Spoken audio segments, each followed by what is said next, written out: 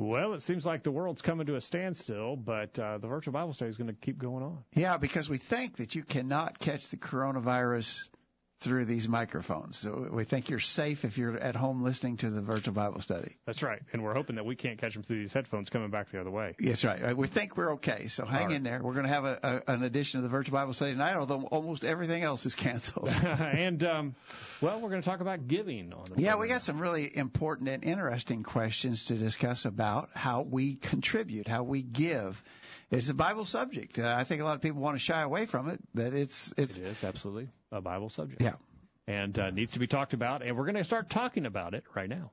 It's time for this week's edition of the Virtual Bible Study. The Virtual Bible Study is a live, internet-only call-in program dedicated to the honest study and discussion of God's Word. Do you have a question about something in the Bible, or are you simply interested in learning more about the Scriptures? If so, we hope you'll stay tuned tonight as we look into the pages of God's Word. The Virtual Bible Study is brought to you this time each week by the College View Church of Christ in Columbia, Tennessee. You can participate in the discussion tonight by calling 931-381-4567 or by emailing your questions or comments from collegeview.com. We hope you'll take out your Bibles and study along with us as we begin an exciting study of God's Word on this edition of the Virtual Bible Study. And we welcome you into the Virtual Bible Study for Thursday, March 12th, 2020. Thank you for joining us on the program tonight. My name is Jacob Gwynn. My father, Greg Gwynn, is here. Hello, Dad. Great to be with you, Jacob. Glad that you're here. And Kyle's behind the controls. Kyle, you were a little bit iffy last week, and you've been through a round of antibiotics. Feeling better tonight? Yep, feeling better. But it was not coronavirus. No, wasn't the flu, wasn't coronavirus. Said, a little strep throat, but no, boy. That stuff. Okay. Which is probably way worse than coronavirus anyway, but we'll talk about medical things. Glad that you're here tonight, Kyle. Glad that you're listening on the other end of the line, and we look forward to hearing from you at 877-381-4567. Questions at collegeview.com. Sign in the chat window to the bottom of your video feed and share your comments with other listeners from around the world tonight. We want to hear from you on the program as we talk about giving. Yeah. We sent out earlier today to our update list some questions that had been generated through some emails that you had with some others, Jacob. Well, and some discussions. We touched on this about 3 or 4 weeks ago. You remember we actually ran out of material. In the end, we had a sort of a free-for-all lobbing questions at us, and someone brought up a question about giving.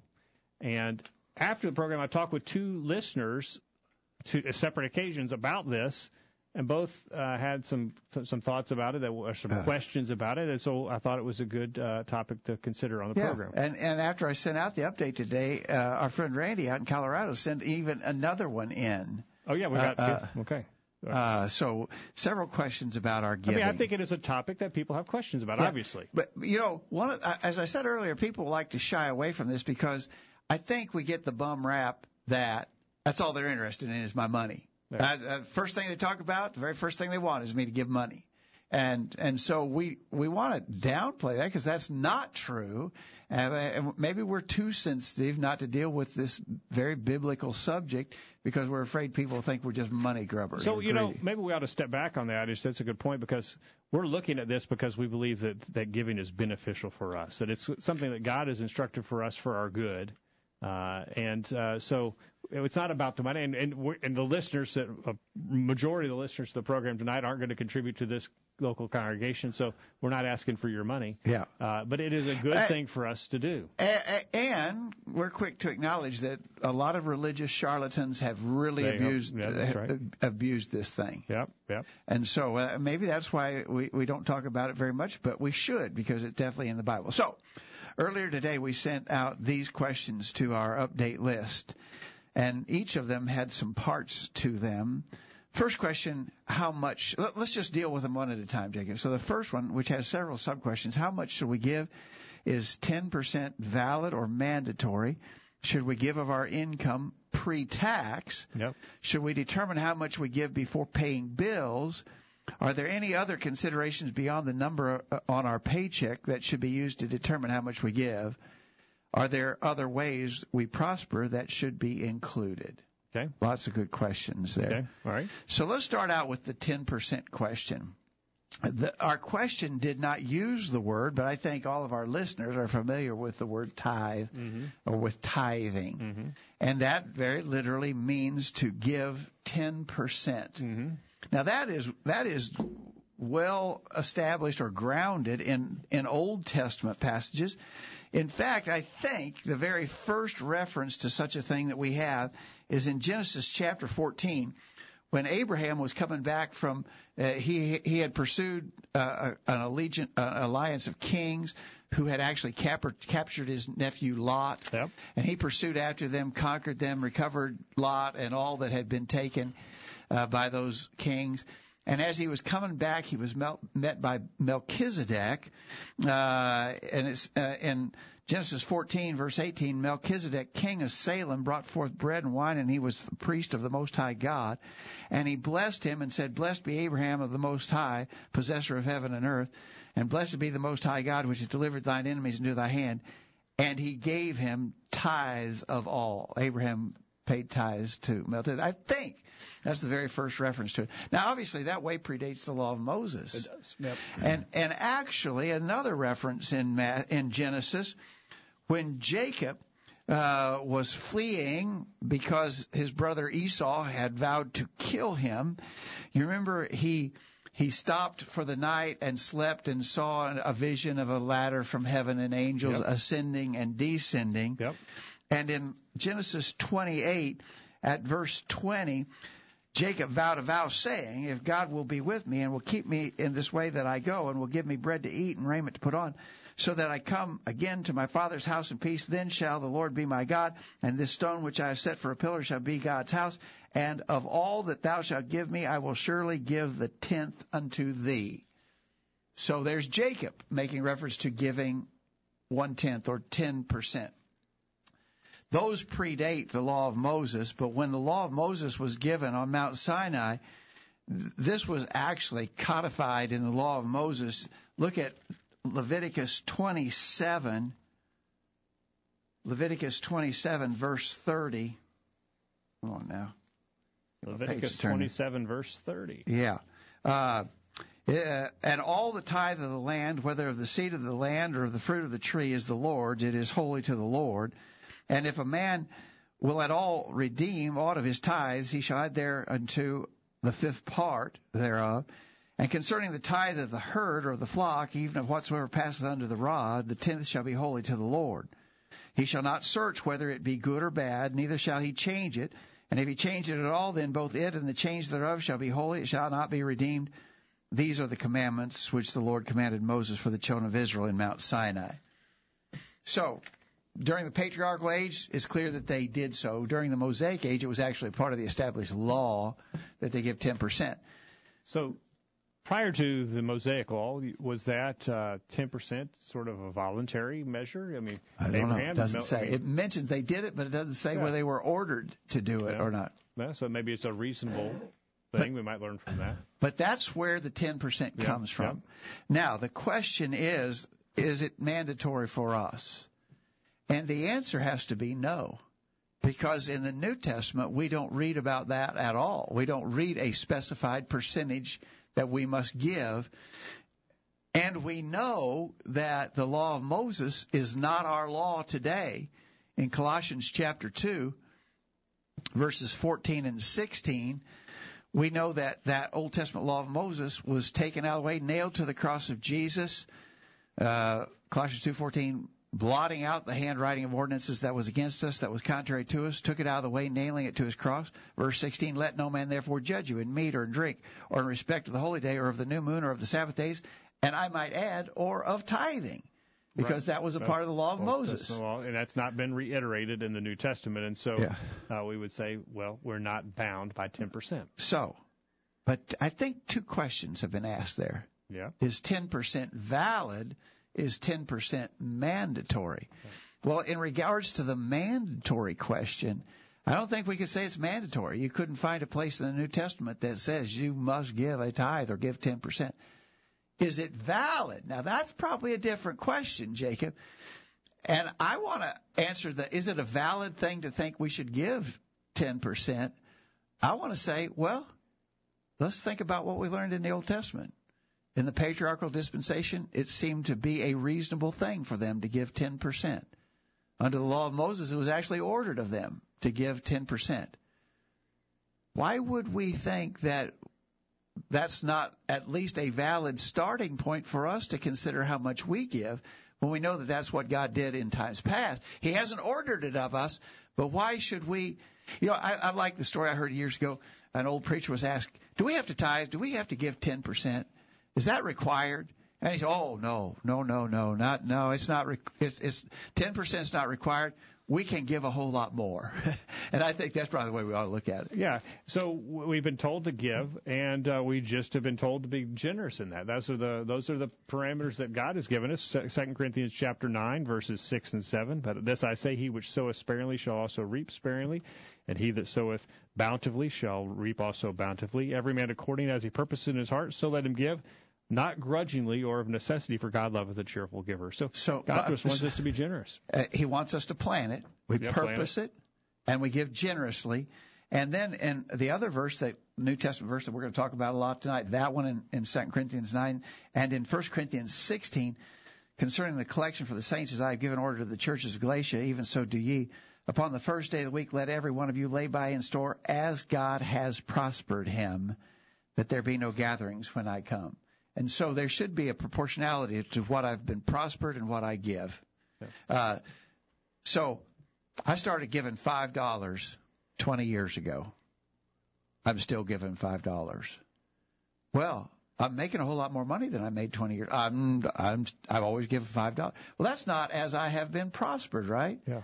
And so it should be proportional to our prosperity. As our prosperity increases, you would think that in itself would actually mandate that our giving increase as our prosperity increases. Yep. Now, again, we're not trying to bind a law of 10%, but I actually think the question was, is it mandatory? No. Is it valid? I think, yeah. I think it's a valid consideration, at least a valid starting place reference for point, our planning. Maybe a reference point. 3176 in the chat room says Old Testament was 10%. The New Covenant is better and requires more of us. Jesus said, you have heard, do not murder, but I say to you, do not hate. He says, or she says, did Jesus give 10% of his life or his blood? Over and over, Jesus said, watch out for greed. He didn't have to say, watch out for other sins, because they are obvious and greed isn't. People get very spiritual when they justify not giving. So greed is one of those things. That's one of the blessings with giving, is it does guard us against some of that greed and materialism, and it does remind us that our blessings come from God. It reminds us to put our trust in God, not in our riches, which has been told to us over and over again in the Scriptures. So there are certain benefits from being generous in our giving. And again, to the Old Testament, sort of the principles set forth, not the binding law, but remember in passages like 1 Corinthians 10, Paul said these things happen to them for examples. They're written for our admonition, upon whom the ends of the world have come. So, I mean, we are to learn from Old Testament. There's some principles that we can, derive benefit from, and I think that 10% is a valid starting place. Here's Kent's comment on that. He says, is 10% valid or mandatory? Such can serve as an adequate baseline for our giving. However, the New Testament does not assign a specific percentage. It ought to be a goal for Christians to give as sacrificially as we can. With that as our goal, perhaps many of us can give more than 10%. Yeah. Thank you for that, Kent. Appreciate it. And Mohan in Chicago said, per 1 Corinthians 16:2, we should give as we have prospered on Sundays. 2 Corinthians 9:6 indicates we should give bountifully. Although in the New Testament I do not see 10% as mandated. In my opinion, considering we are blessed in places like America, that may be a good starting point in giving. The individual determines how much to give. In a church a while back, which I left, the church determined how much people should give and asked the members in advance what their pledge would be in order to budget expenses. They also solicited unbelievers to help fund a missions goal by offering raffles to them. Well, that's another question we did not consider, but how is the church to get funds? And there's only one authorized way in the Scriptures, and that is giving on the first day of the week, 1 Corinthians chapter 16, verses 1 and 2. Raffles, bake sales, cakewalks, car washes, garage sales, not valid, not appropriate, not authorized in the Scriptures. Yeah, appreciate that comment tonight, Mohan. All right, let's grab a break, and when we get back, here's a touchy question. Should we give of our income pre-tax? In other words, should I figure what I want to give? should I figure my giving based upon my income before taxes are taken out? Randy in Colorado's chimed in on that, and you can as well in the chat room. Don't go anywhere. We'll get to that question right after this. Wow, it isn't so hard to understand the Bible after all. There's more exciting study and discussion coming after these messages. Here's some quotes worth pondering. Don't confuse God's patience with his final response.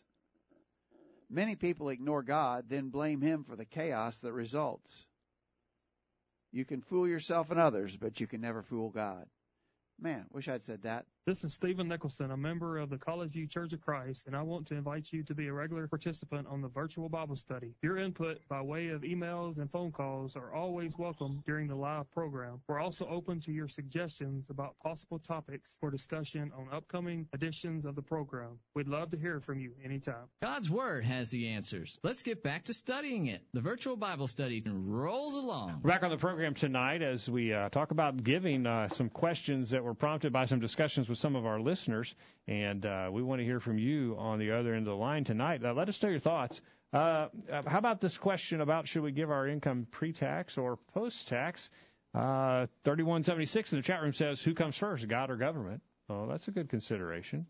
And Randy out in Colorado said, I was once asked this question by a friend. I told him that just by asking that question, I already knew there was a problem. Yeah. And so that may indicate that we're not cheerful in our giving. What I'm trying to do is figure out what's the least I have to give. Yeah. And so I'm going to, so the guy who has that attitude, like Randy was suggesting, he wants to lower the baseline, basically. He wants to, well, my gross was this much, but my take home was only this much.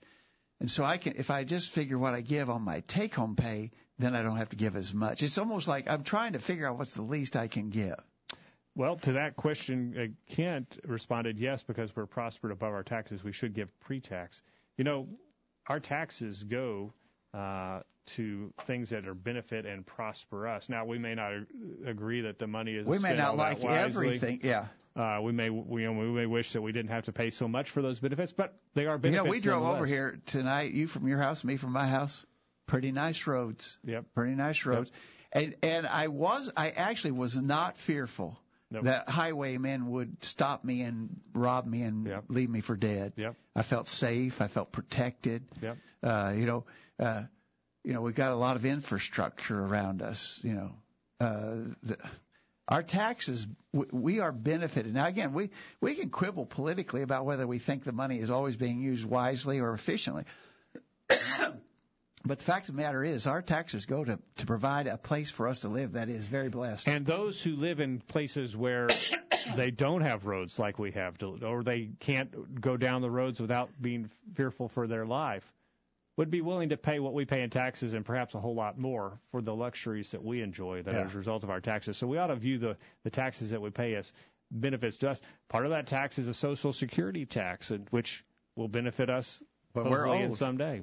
Yeah. So certainly, I think it makes sense for us to look at our income pre-tax for those considerations. 3176 says, I don't see either being wrong because government is a servant of God. Romans 13. All right. Thank you for those comments in the chat room tonight. All right. If you haven't signed in, sign in there. I see Brian's out in California, Lou's in Minnesota. So we're touching two of the borders there tonight. Dwight's in Iowa. Dwight's in Iowa, right in the middle. He's landlocked. But maybe we can catch some of those other borders here as people chime in the chat room tonight. And if you're outside of the U.S., we'd like to hear from you in the chat room as well. We haven't heard from our friend Peter in Australia. Shout out to Peter. We need a radio check from Peter. And then Chris in U.K. We haven't heard from Chris in U.K. in a while. We haven't heard Shout out to Chris. Maybe we need a little radio check. Are we still getting over there? Yeah. All right. I got an email from Jared in Florida who says that he can't get the chat room to work, but it looks like it's working. And I've got feedback tonight. They're observing how you cough. You coughed in your hand and not in your elbow. Lots of Excuse me. So lots of concern about germs on the other end of the line tonight. I really don't think. Just be thankful you're not in the room here with him. Is this thing working? Yeah. I don't think germs are getting through there. Okay. All right. All right. So, Jared, all I can tell you is maybe start over, try to reboot, and see if you can get that chat room to work. It looks like it's working. It's working for me. Yeah. Okay. All right. Should we determine how much we give before paying bills? Okay. Now I think that's a very loaded question, and probably there's lots of ins and outs. There are. If so, let's say I'm a Christian. I'm a new Christian. I didn't even know about giving, and I bought a new boat and I bought a new car, and I've got more house than really I can afford, and I'm upside down in it, and I'm stretched really thin. But it's where I am right now. It's all I can do. That'd be a consideration. I understood. I'm going to have to pay those bills. I made an obligation, a commitment to pay those bills. I think that would be different than a Christian who knew he was obligated to give, and he went out and bought a new boat and a new car and a great big expensive house, and now he has so many bills to pay that he can't really give because his paycheck's gone about the time he gets it. I think a Christian should know better than to obligate himself in that way. He needs a purpose in his heart. When you budget your money, Dave Ramsey always talked about having a budget.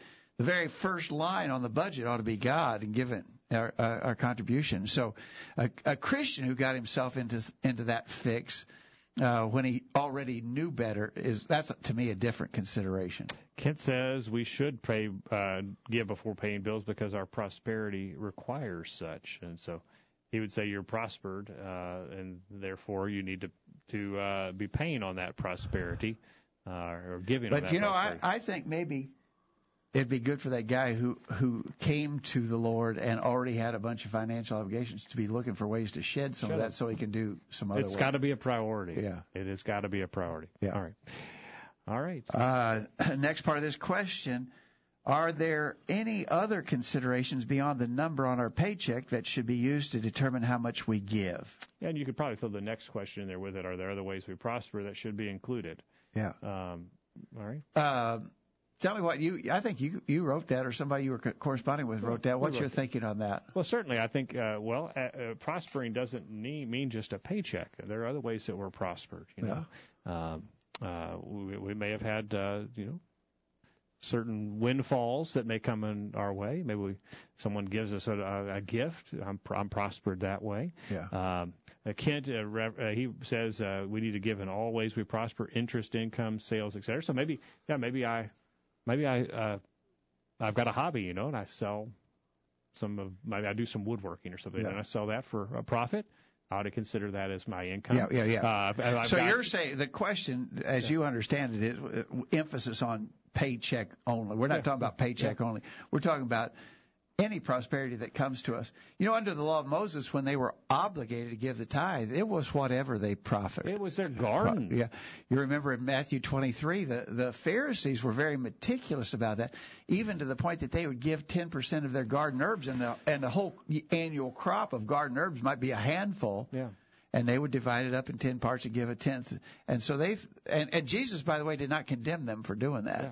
He said they should do that. Hey, let's say you put out a garden, and some of us like to do that. There's some value in those crops that God has sent the rain for. And that's interesting because I don't think many people say, my garden really came in good. A bumper crop of corn this year. And actually, you know what? That's going to keep me from having to spend quite as much at the grocery store. So there is a financial benefit to it. So and here's another benefit of this giving. If we'll step back and say, what ways have I been prospered, it will really make us more thankful to think about all the things that we've benefited from. Just all the things that have come our way, which come continually. God continually showering us with blessings. So I think there are a lot more than the things to consider than just our paycheck. I think that's a good question. So both of those questions together, are there other considerations beyond our paycheck that should be used to determine how much we give, and the bottom line of that question is, are there other ways we prosper that should be included? And I think that's a good thing. I hadn't really thought about it that way, but I think your point is really well taken. Okay, all right. How much time? Well, we got a little time left. Yeah, so the next one's a little bit more complicated. Okay. So the next question that we sent out to our update list. By the way, did I say if you're not on our update list, get on it? If you're not getting these How updates, do I do that?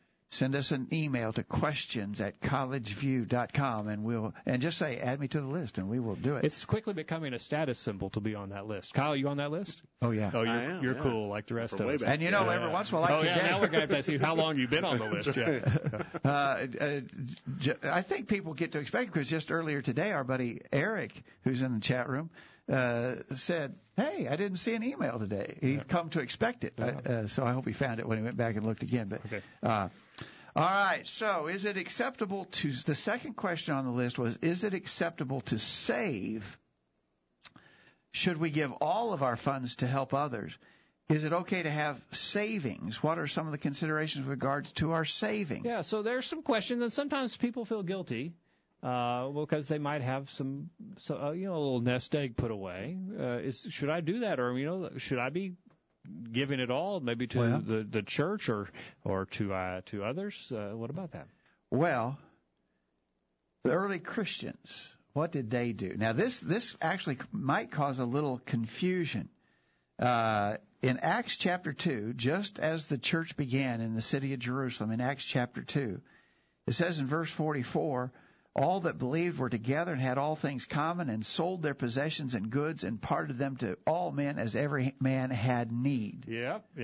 And then in chapter 4, it says in verse 34 of Acts, again, these are the very early days of Christianity, Acts 4, verse 34, neither was there any among them that lacked, for as many as were possessors of lands or houses sold them, and brought the prices of the things that were sold, and laid them down at the apostles' feet, and distribution was made unto every man according as he had need. So it sounds, you could build a case here that this is compulsory. If you have any possessions, you need to sell them and shed that as quick as possible. The fact of the matter is that if you just stopped right there, you could say we should be living communally. Yes. Nobody should have private property.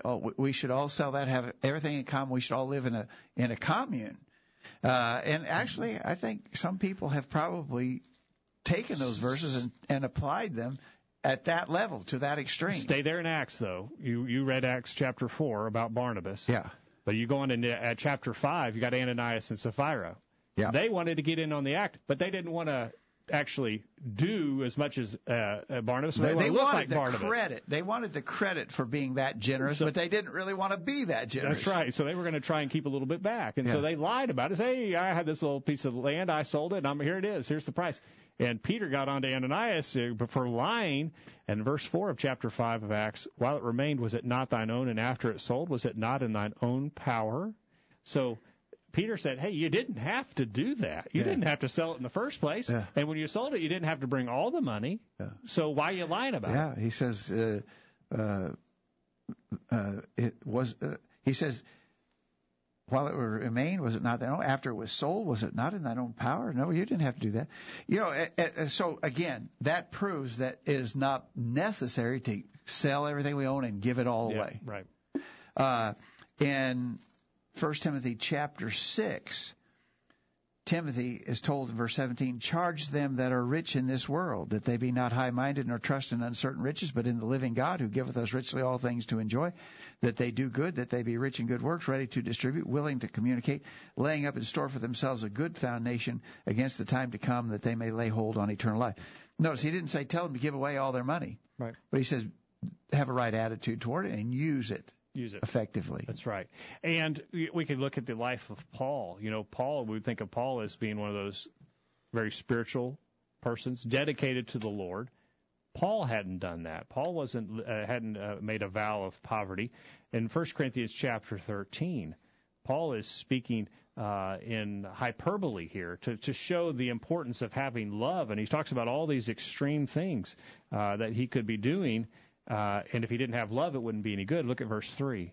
And though I bestow all my goods to feed the poor, and though I give my body to be burned, and have not charity, it profiteth me nothing. He's using hyperbole. He had not given his body to be burned, and he hadn't given all his goods to feed the poor. He still had some possessions of his own. And so I can learn from the case of the Apostle Paul as well, that it is okay to have savings, but 1 Corinthians chapter 6 puts some regulations on how I need to view those and how I need to be using those. Yeah. Philemon, the short little book of Philemon. Philemon was a Christian, probably in the church at Colossae.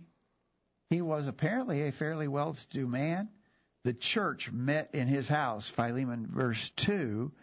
We know also that he was a man who had servants. Onesimus was his servant or slave who had actually run away from him, and Paul was sending him back. And so he apparently was a well-to-do man and a Christian. So I would argue that all of those kind of considerations say we don't have to give all of our funds to help others. Yeah, so here is the response we got from Mohan. He said it is okay to save in case of unexpected expenses. So Mohan would put that savings in there as part of being providing for your own. You may not have that need now, but you're preparing to provide. And the verse that I would throw in on that is exactly that one that you alluded to, Jacob, in 1 Timothy 5, verse 8. But if any provide not for his own, and especially for those of his own house, he has denied the faith and is worse than an infidel. And so I've got to use good discretionary powers to have enough to provide for my own house. Now, that's a judgment call. Yeah. But that would indicate that I should have some laid up. Yes. In order to take care of them. And, something for a rainy day, as they say. Yep. That's certainly appropriate. So here's Kent's response to the question. He has some interesting takes on it. He says, is it acceptable to save? Yes, the parable of the talents in Matthew 25, verses 14 through 30 affirms such. Well, that's an interesting one. Jesus drew on the fact that if you've got means, you ought to be doing something with them rather than sticking them in the dirt. He didn't say you shouldn't save them at all. He said these people should have been using. He was actually commending investing it there to make it to use in a different way. Okay. He goes on to say, should we give all of our funds to help others?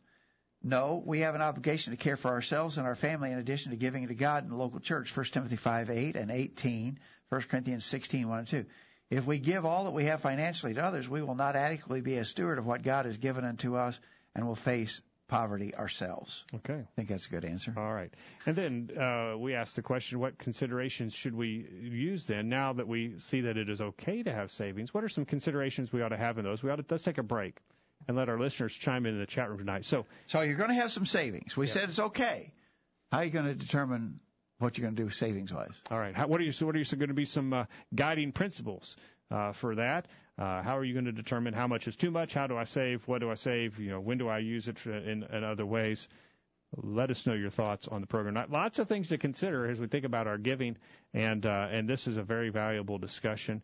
When we get through that, we need to talk about, so I'm giving to the church, and they're not using it so wisely. They're sort of wasting the money. Or they're not using it at all, or they're not using it in an authorized way. What do I do? Yeah.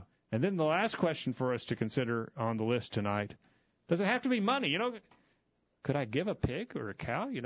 The goats could I give some of that produce that my garden was making so abundantly? Could I just bring that on Sunday? Well, we'll get to that. Don't go anywhere. The Virtual Bible Study continues right after this week's bullet point. Got a question about something you've heard on the Virtual Bible Study? Send your questions to questions@collegeview.com. We'll be right back after this. This is Greg Gwynn with this week's bullet point. There are lots of people who believe that God empowers men to work miracles today. But what does the Bible say? The Bible says, yes, it's an absolute fact that God, through His Holy Spirit, gave men in the first century the power to perform miracles. A miracle is, by definition, a supernatural act that defies explanation by the laws of nature. The question is, does God still give men such power? And the answer is no. There are no miracles. Remember the definition. There are no miracles occurring today. Here are the reasons why. Number one, miracles served a specific purpose in the first century. They were the means by which God revealed and confirmed His will to mankind. Mark 16, verses 17 through 20, Hebrews 2, verses 3 and 4. Since God has finished His revelation, 2 Peter 1, verse 3, there's no longer any need for men to perform miracles. They have ended. Second reason, there were two ways to receive miraculous power in the first century. One way was by the baptism of the Holy Spirit, Acts 1, verses 4 and 5, and chapter 2, verses 1 through 4.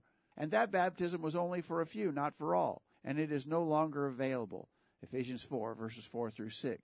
The only other way that men received miraculous abilities was by the laying on of the apostles' hands, Acts 8, verses 14 through 17.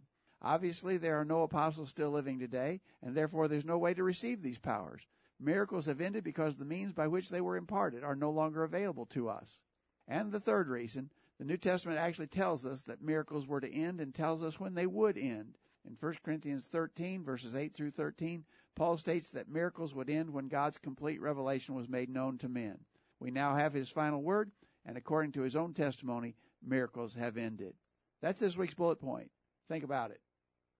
I'm James Buchanan from Columbia, Tennessee, and I love to listen to the Virtual Bible Study. See, I told you we'd be back. The Virtual Bible Study continues. Back on the program tonight, reminding you this program is brought to you by the College View Church of Christ in Columbia, Tennessee. Find out more about us at our website, collegeview.com or thevirtualbiblestudy.com. Send us an email at any time to questions@collegeview.com. We'd love to hear from you on the program tonight or anytime. If you have a question or comment of what you've heard on the program tonight, maybe you're listening to that a year from now.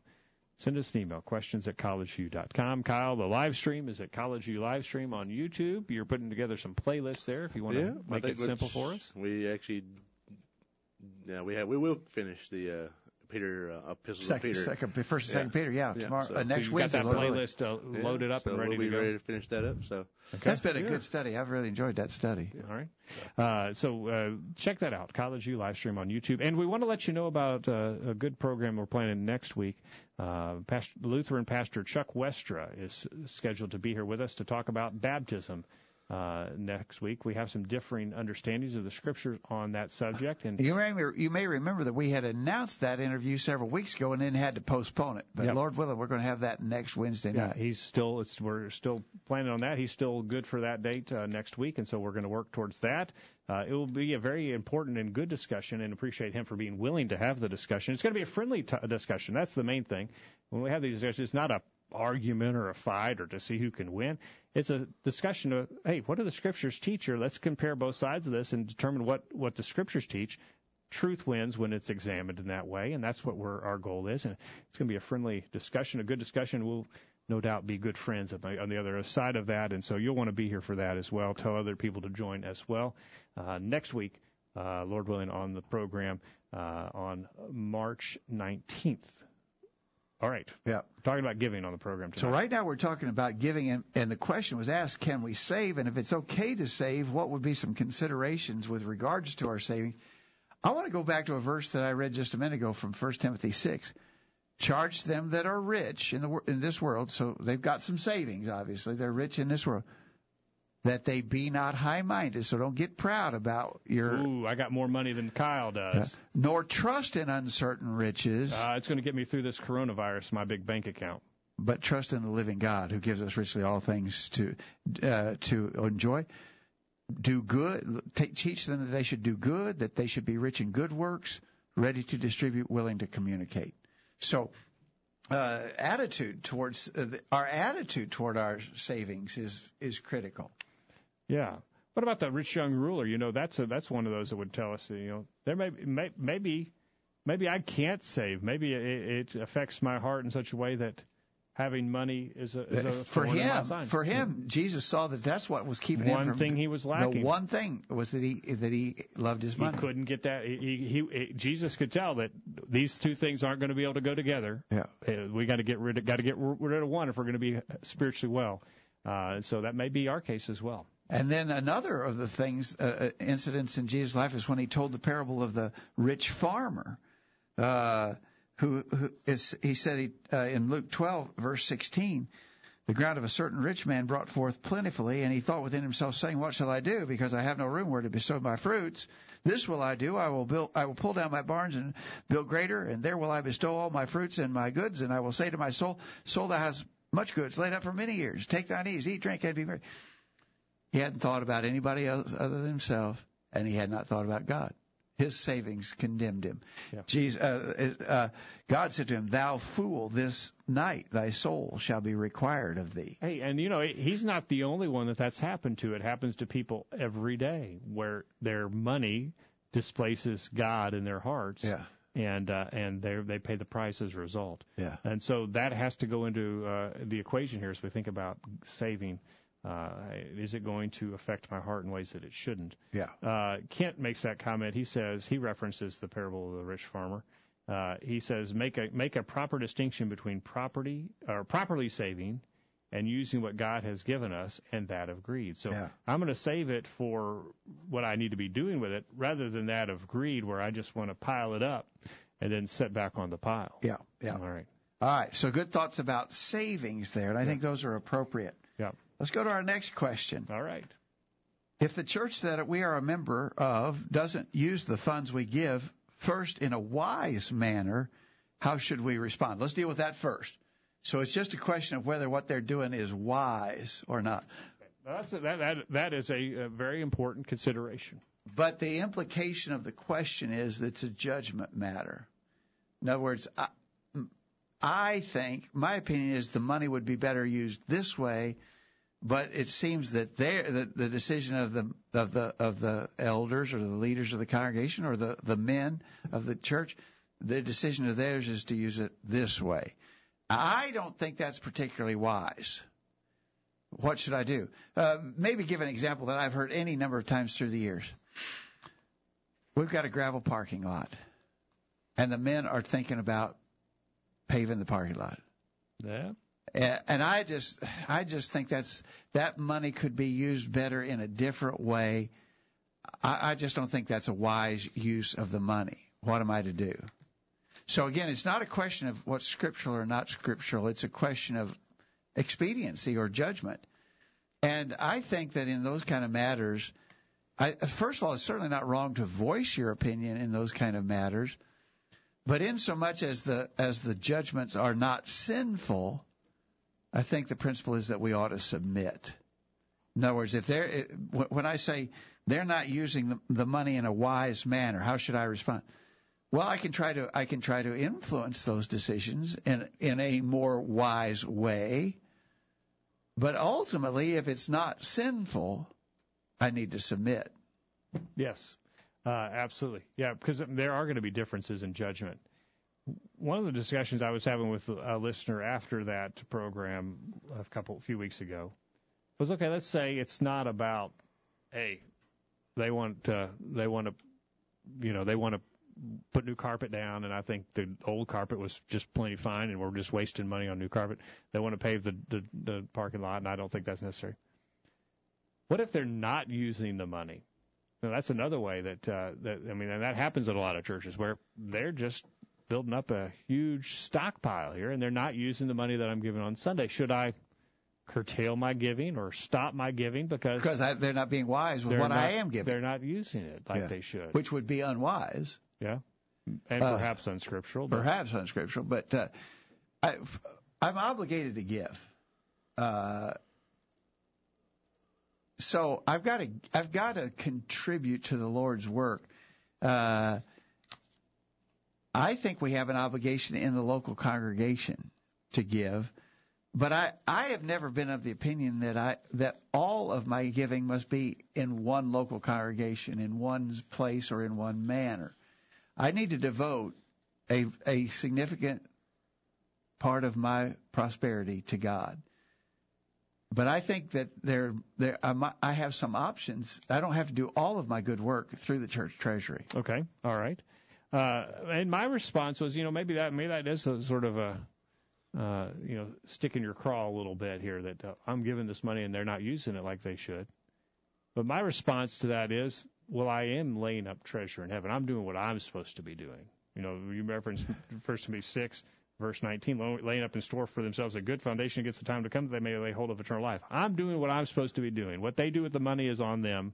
I did what I was supposed to do. I'm laying up treasure in heaven. But that same passage says that I should be rich in good works, ready to distribute, willing to communicate. Right. Yeah.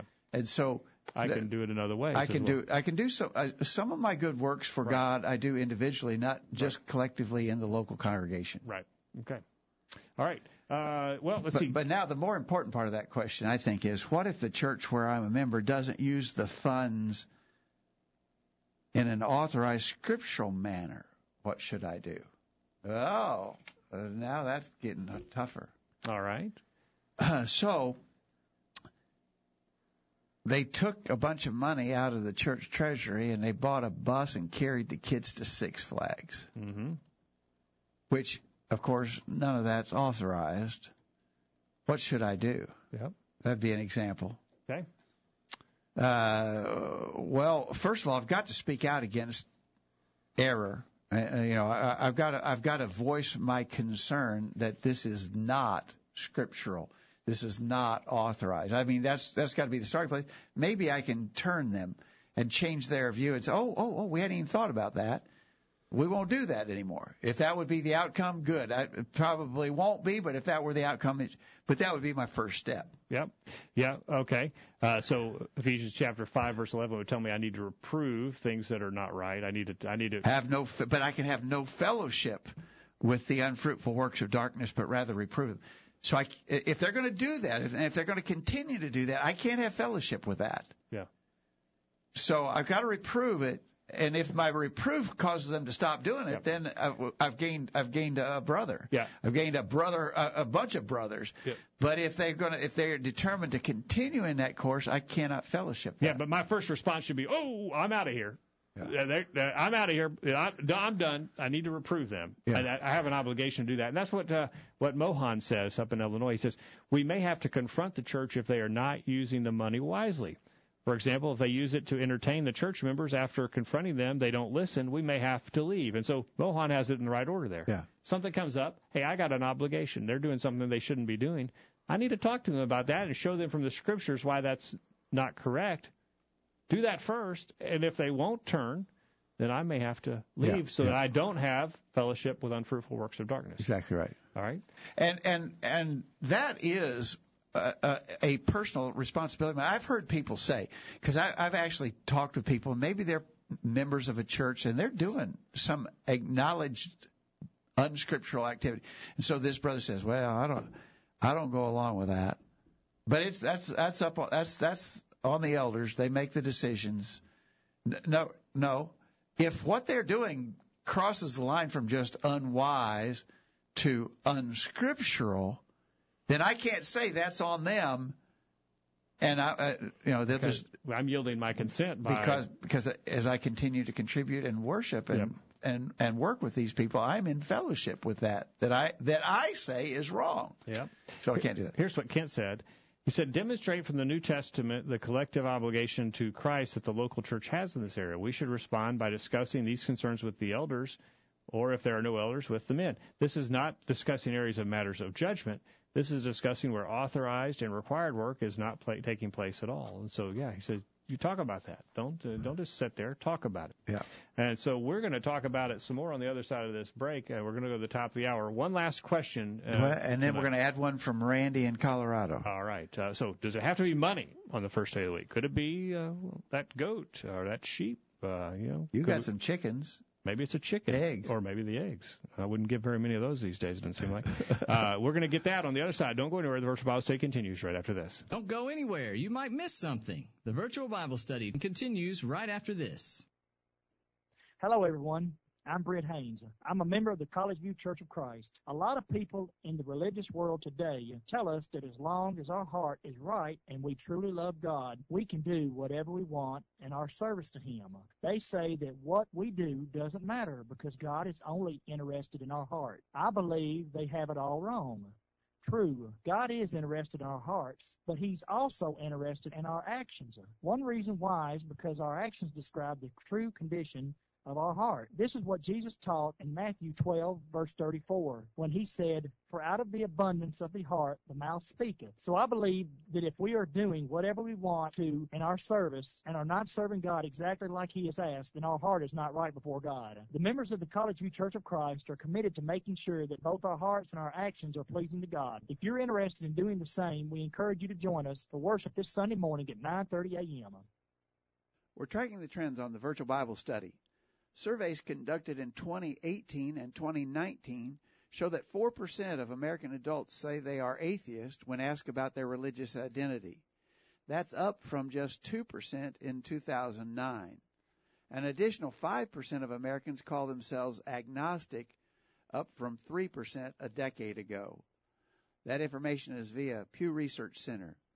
The Word of God says in Psalm 14, verse 1, "The fool has said in his heart, there is no God." Now that you've had your break, it's back to the program. And we're back, going to the top of the hour, talking about our giving tonight. It has been a good discussion with lots of good input from our listeners. We want some in the chat room tonight. What about this last question?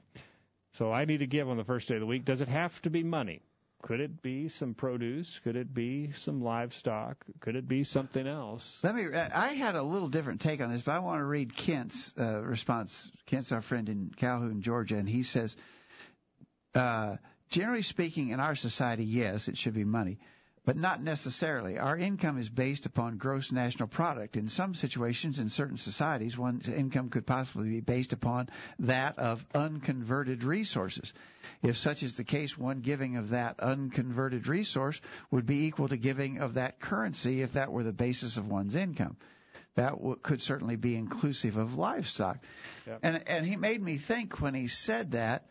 I remember stories of older than me, when preachers, circuit riding preachers, would get paid in a chicken or a bag of potatoes, and so here's someone, and they're contributing, they're supporting the preaching of the gospel, and they do it by giving a bag of potatoes they dug.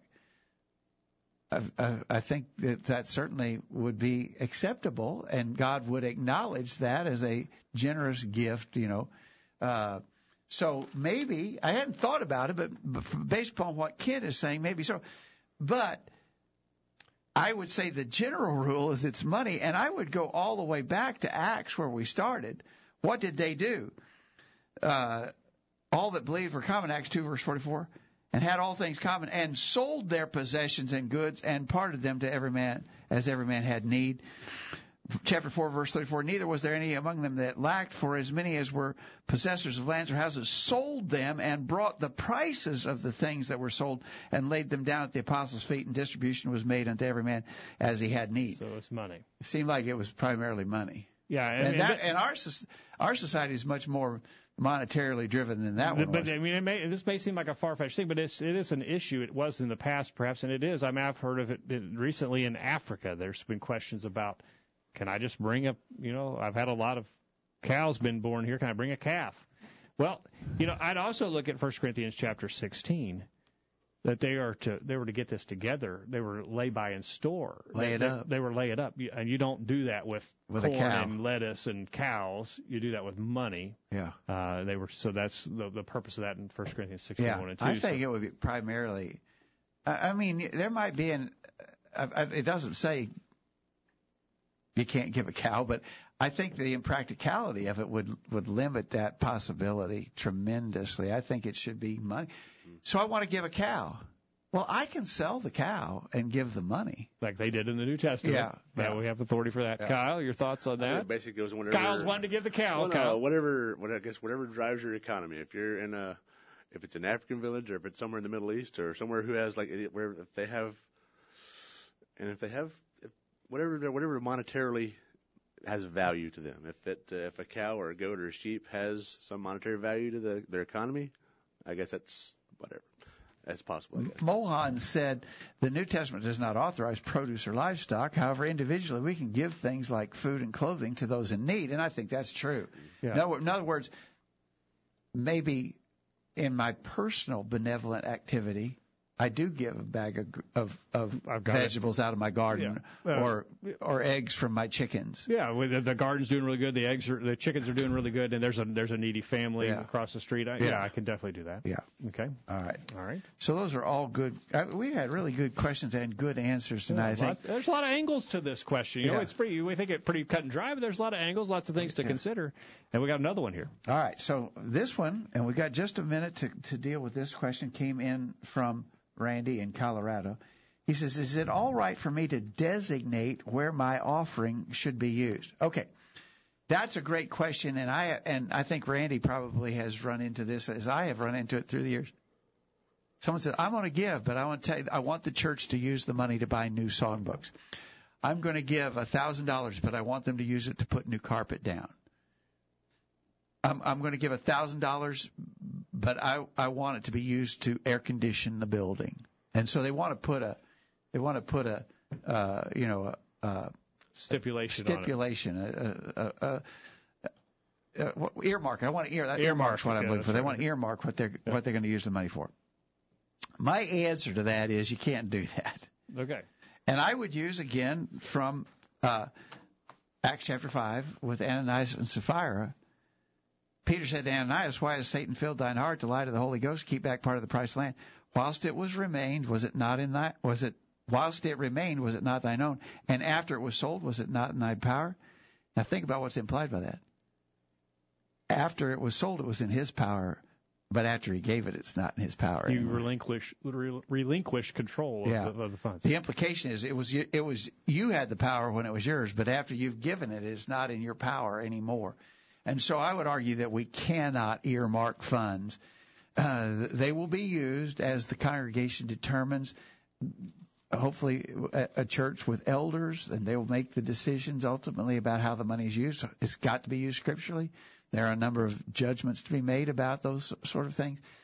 If not elders, the men in a business meeting type arrangement will make a decision, but it's not mine anymore. I can't stipulate. 5641 says the individual could give songbooks if they wanted to purchase them. Yeah. Now, what about this? You hear about this. We got a few more minutes.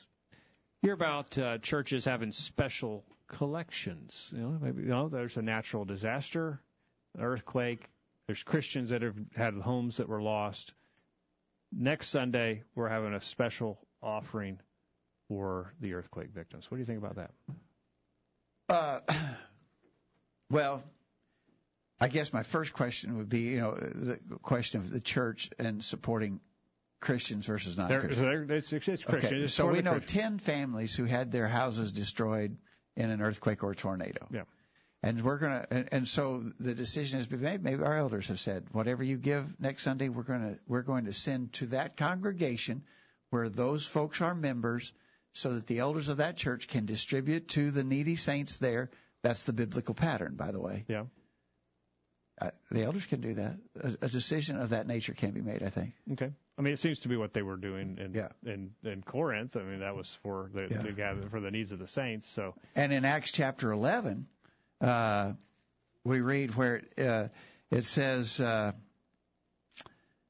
those days, verse 27, in those days came prophets from Jerusalem to Antioch, and there stood up one of them named Agabus, and signified by the Spirit that there should be a great dearth throughout all the world, which came to pass in the days of Claudius Caesar. Then the disciples, every man according to his ability, determined to send relief to the brethren which dwelt in Judea, which also they did, and sent it to the elders by the hands of Barnabas and Saul. It seems like they made a specific contribution to that need. That's foreign to what we typically do. We typically just have a collection and then we use it as needed. But I think it could be okay to say this is today we're using the funds for this. Yeah.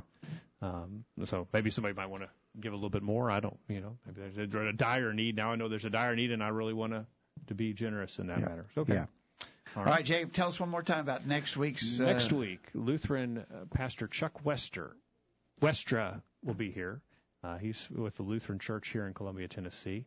And he's been kind enough to agree to a discussion about baptism, a lot of discussion around infant baptism, what baptism accomplishes, what God has promised as a result of baptism, those types of discussions. We have a differing understanding of those, but we want to lay our understandings beside the Scriptures and compare what the Scriptures say with what our understanding to find out what is the correct view of that. And so it will be a good discussion, a good Bible study, and based on my discussions with Chuck so far, I know it's going to be a very friendly and cordial discussion, and I'm really looking forward to it, and hope that everyone will make plans to be here. Great. Look forward to it. Kyle, thanks for being here. Glad that you were with us tonight. Yeah, thanks for good. Any Good final study. thoughts on the giving? There are lots of different angles here to consider. Yeah, absolutely. I think which we have we've incurred very recently. It's just some generosity of someone else, but someone who died many years ago, but just its own thing. But generosity is always good. I think Christians can save. They can just, as long as whatever they do with their money is through the lens of the Scriptures, and that's God always first. important. God Absolutely. first, exactly right. All right. Dad, thanks for good Thanks, discussion. Jacob. Thank you for being here. Hope you benefited from our study and discussion of God's Word. Hope you make plans to be here this time next week for another edition of the Virtual Bible Study. In the meantime, we encourage you to put God first in your life, study His inspired Word, the Bible, and live by it every day. You'll never regret it. Thanks for listening to the Virtual Bible Study, brought to you by the College View Church of Christ. The College View Church of Christ meets at 1618 Hampshire Pike in Columbia, Tennessee. If you are in the Columbia, Tennessee area, we encourage you to worship with the College View Church of Christ on Sunday mornings at 9:30 and on Sunday evenings at 6 o'clock. The College View Church of Christ also welcomes you to attend their Wednesday night Bible studies at 7 o'clock. If you have any questions about something that was said on tonight's broadcast or would like more information about the College College View Church of Christ, please call 931-381-4567. That number again, 931-381-4567. Or for more information on the internet, visit collegeview.com. Be sure to tune into the virtual Bible study this time next Thursday for another informative study of God's Word.